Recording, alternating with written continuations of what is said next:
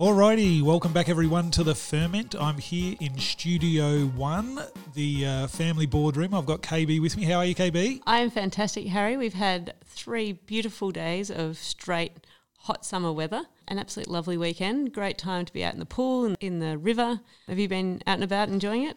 This weekend I was doing a fair bit of stuff around the house because I've been travelling for a week or so. But yeah, it's been incredible and nice to have really good weather on the weekend with not having hits of rain like we've had over the last month or so. And of course, it's perfect weather for vintage, which is why we're here today. Yeah, and we've got Cate Looney with us to give us a bit of an update. How are you, Kate? I'm very well, thank you. And you just let in that you had to duck in over the weekend to just do a little bit of housekeeping. How did that go? Yeah, very good. We brought in quite a bit of fruit on Saturday, so that was a nice busy day. And then, just Sunday was looking after some tiny little ferments in the kindergarten. Get us going. Cam McFarlane will be happy because you were making sure that we didn't have casuals in on the weekend. So, just ticking all the boxes from a cost perspective. Just before we get into it, I just want to give you guys a bit of a heads up of something that I attended this week. It was a collaboration that we did with Innocent Bystander and the Red Rock Deli chips.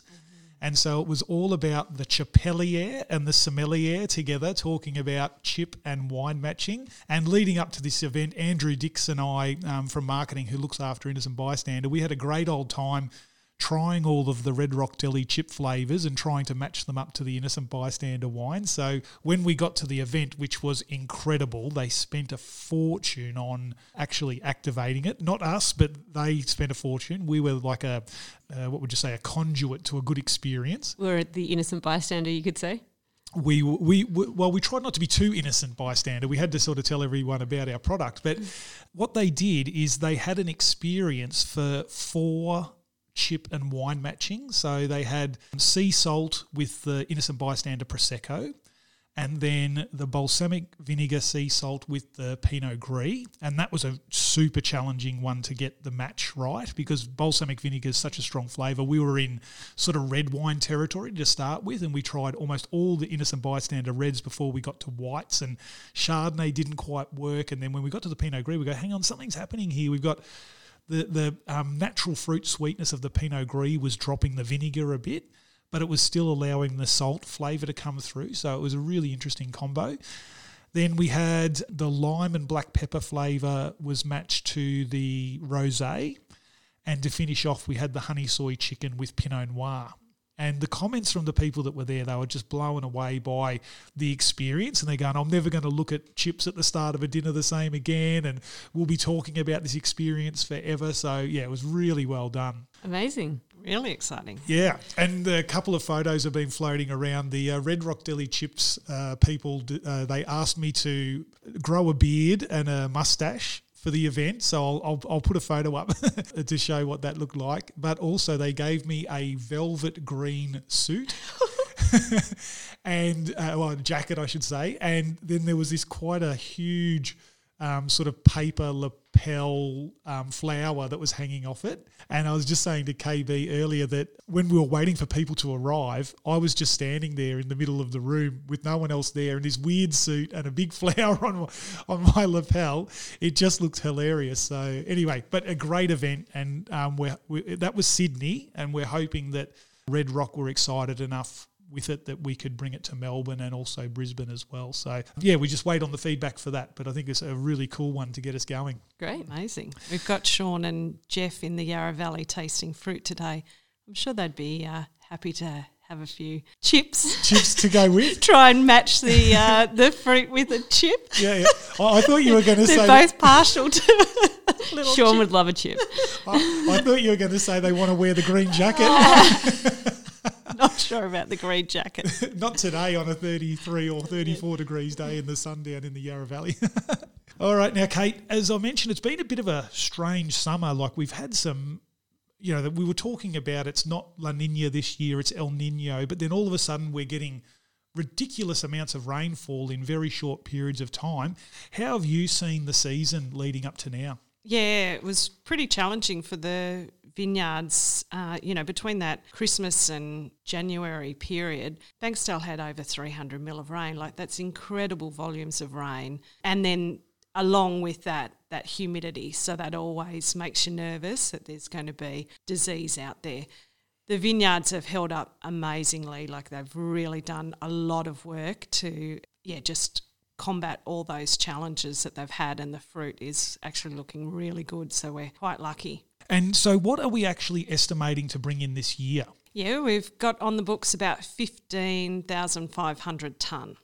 That's pretty consistent with what we've had the last couple, isn't it? Yeah, we've had a couple of smaller vintages, and so that's sort of about on track where we sit for our good average sort of intake. And okay, so we know what we're sort of aiming for. We are the 19th of February 2024 at the moment. So where are we up to? How far through are we getting to that target? Yeah, so this morning I just had a quick look and we had brought in 2,680 tonnes. So that's, 17% of our intake. But what's interesting is in that 2,600 tonne, we brought in 12 different varieties. Wow. So, not many wineries would have such a fruit salad mix and such an early start, So roll through them if you can, Kate. What have we got so far? So we've brought in Prosecco, Orange Muscat, Chardonnay, Pinot Grigio, Dolcetto, Shiraz, Gordo, so Muscat for Moscato, Crucian, Pinot Noir, Fiano, Black Muscat, and one of the CSIRO varieties, the M50. Cool. Wow. Very exciting. Now, we have seen over the last few years that yields have been a bit of a challenge, having smaller crops and so forth. How are we looking this year? Oh, much, much better, especially somewhere like the Yarra Valley. We're back to sort of pretty much normal sort of size crops. And throughout, I was in the Murray Valley 2 weeks ago with Sean, and things are looking really good up there. And through the King, we're probably sort of a much more normalised year. And in terms of quality, are we seeing that quality? And also, what steps are being taken out there in the vineyards to ensure that we keep that level of quality as well and can assess it? I guess with all that rain, so there would have been, some pretty serious spray programs going on, but also opening up canopies to a bit of leaf removal to allow that airflow through so that the disease didn't build up in the canopies. But quality-wise, it's looking really, really good. This stage, we're still getting lovely natural acidity through. Like, we just haven't had those really high, it feels like it's been warm. But as Brett said the other day, at Millawa, we haven't had a 40-degree day since January 2021. So it's those really, mild sort of, they nearly class them as Indian summers, don't they, that we've been having. So that, really helps that fruit quality, not having those big spikes of really hot, harsh temperatures.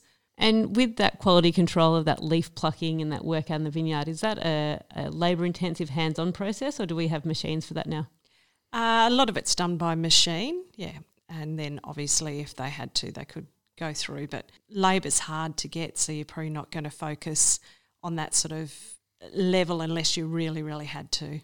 Now, thinking about our big 3 varieties that we deal with, the Muscat of Alexandria for Moscato, the Prosecco and the Sienna, how are those guys looking?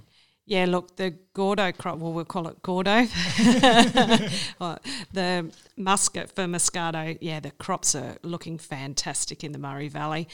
The last few years, those yields have been a little bit down, and that variety really nearly is better when it is, beautiful big crops and great, nice round berries. And there was flavour already, 2 weeks ago. Yeah, it was incredible how, that muscat flavour was in the berries so early. So, they're certainly looking like it's going to be a great vintage for the Moscato. Then Prosecco, the King Valley has got a lot of fruit out there to bring in, and what we've seen so far is really, really good, really lovely, fresh fruit, really nice acidity and brightness through that. And the Sienna, well, it's a little way off, obviously, because it's probably one of our very last varieties we bring in. But surprisingly, a lot of early colour. So Veraison sort of had set really early in all of the reds out in the Murray Valley, and really good colour really early. So promising, very promising, this Sienna. Kate, just before you move on to the next question, the The Prosecco is a great variety. We mentioned about that 300 odd mil of rain that Banksdale had. Prosecco's such a loose bunch. It sort of laughs it off a little bit, doesn't it? It's quite incredible. Yeah, we've certainly seen that in the really wet vintages that, you'd have fruit. KB will remember making Pinot Grigio and we were desperate to pull it in so, the disease didn't take over, and you'd walk to a block right next door at Banksdale and the Prosecco was just like, what do you mean rain? What rain? What disease pressure? Yeah, incredible sort of variety for that. Yeah, very cool. It is absolutely amazing how different grape varieties nearly have personalities like people. Like some are just so resilient, as we say with Prosecco, they, really quite hardy and tough in terms of like disease and so forth. But then you get some varieties that they get a drop of rain on them and they're just like, I'm done. Yeah. Give up early. Yes, exactly. And now just sort of looking at the innovation, which is always a fun part of vintage. Have we got some new varieties coming in, or are we trying some experimental winemaking this year? Yeah, we always do definitely some different things. Varietal-wise, here at Millewer, we haven't got anything new. Obviously, we're still working on mastering Fiano. I think we're doing a fantastic job, but, just continually look at what other, things we can do because we think that's a fantastic variety and wine going forward. There's a lot of work going on with our processing because obviously some of our equipment out there is starting to get pretty old. So just looking at some different ways of potentially processing things like Moscato in the future. So there was a team that went out back in October, I think it was, and they went through a few of the big wineries and had a look at what they're doing. So we're going to just take a few of those little ideas on board this year and see how we can manipulate our intake. So a bit of process improvement there for future planning. The winemaker's always, looking at using different yeasts, different handling techniques. I think Simon's got some stalks from some Pinot Noir that will go into some that he's cooking up at the moment that he's going to put in some Gamay that's getting picked this week. So, there's always a few little weird and wonderfuls that will go across into the kindergarten. And then this year we have sort of teamed up with Chalmers Nursery and Vineyard out at Mildura, and they're going to, they have picked some Refrosco and some Tyrol de Go, that's the one. So, we're going to have a look at those. So they're actually going to... They just roll off the tongue, don't they? It's a marketer's dream. We had a taste of those two. We had a really intensive look through their nursery stock when we were out there the other day, and incredible.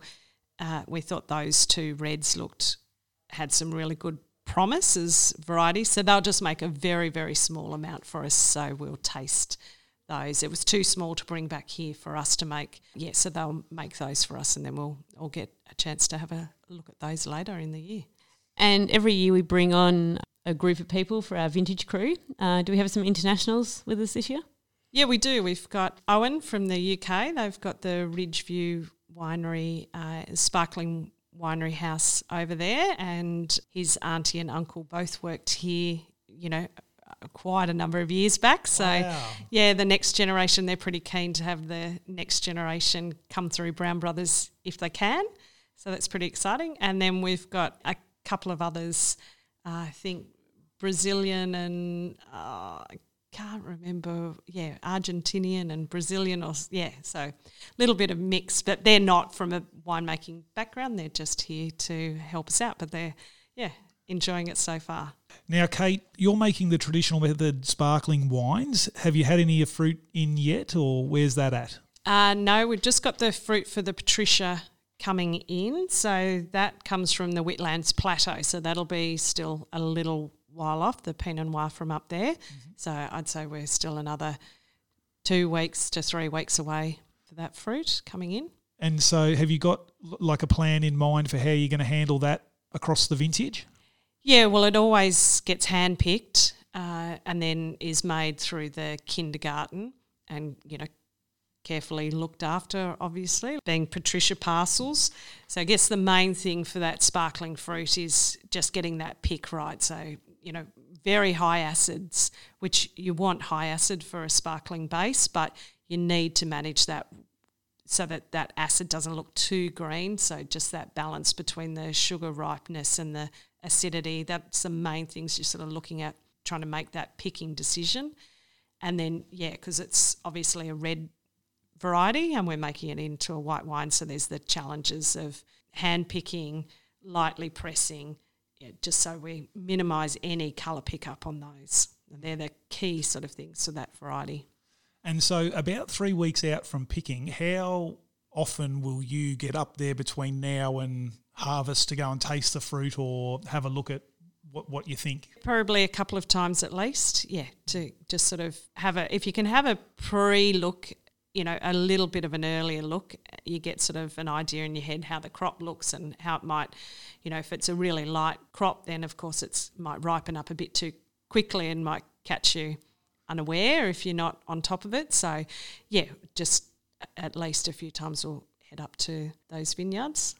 Now, you mentioned Fiano before and that we're always working on sort of different ways to work with it in the winery. Can you talk us through what sort of different methods we're looking at? Are they different yeasts or different temperatures, or what are we doing?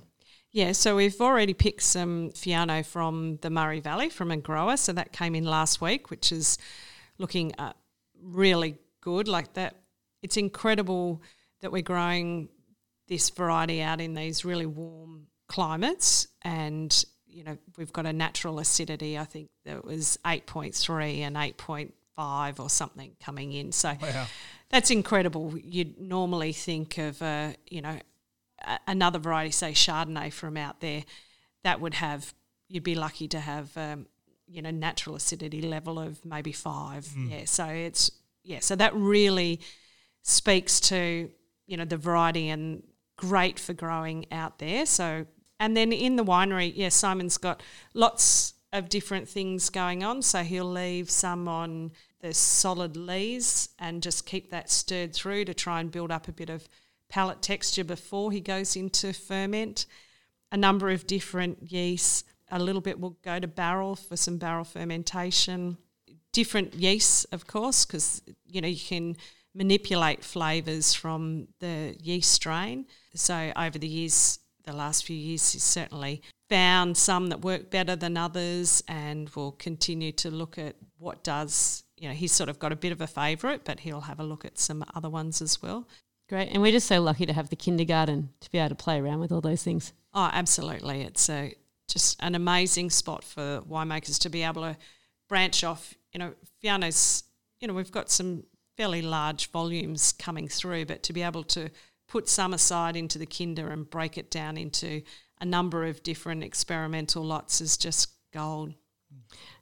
Now, just to finish up, a prediction. So word has always gone around the winery that if we have an earlier Easter, it's going to be an earlier vintage, which looking at the date of Easter this year, which is around the 30th of March, might mean that vintage might be finished before April comes along.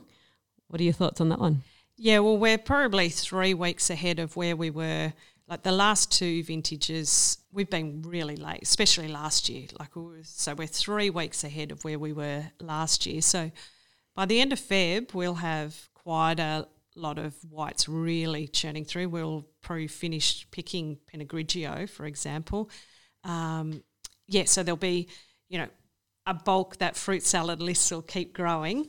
So March will be busy, especially if this weather stays like this. It will, once we get into picking all of the muscat for Moscato, we'll keep churning through that, because there's some, good tonnages that we need to bring through this year. And again, Prosecco, we've got a lot of fruit out there to bring in. So between now and Easter, we'll be making a big charge. If it goes the way you plan, you might be sitting back in the hammock eating your Easter eggs in peace and quiet. I doubt it. There'll be a lot of ferments going on. Now, Kate, just before we finish up, what's on the cards for this week coming in? Yeah, this week's going to be nice and busy. We've got a little bit of everything coming in. So today, Viano, Pinot Grigio, Prosecco. There'll be some more Dolcetto this week. Pinot Noir from the Yarra.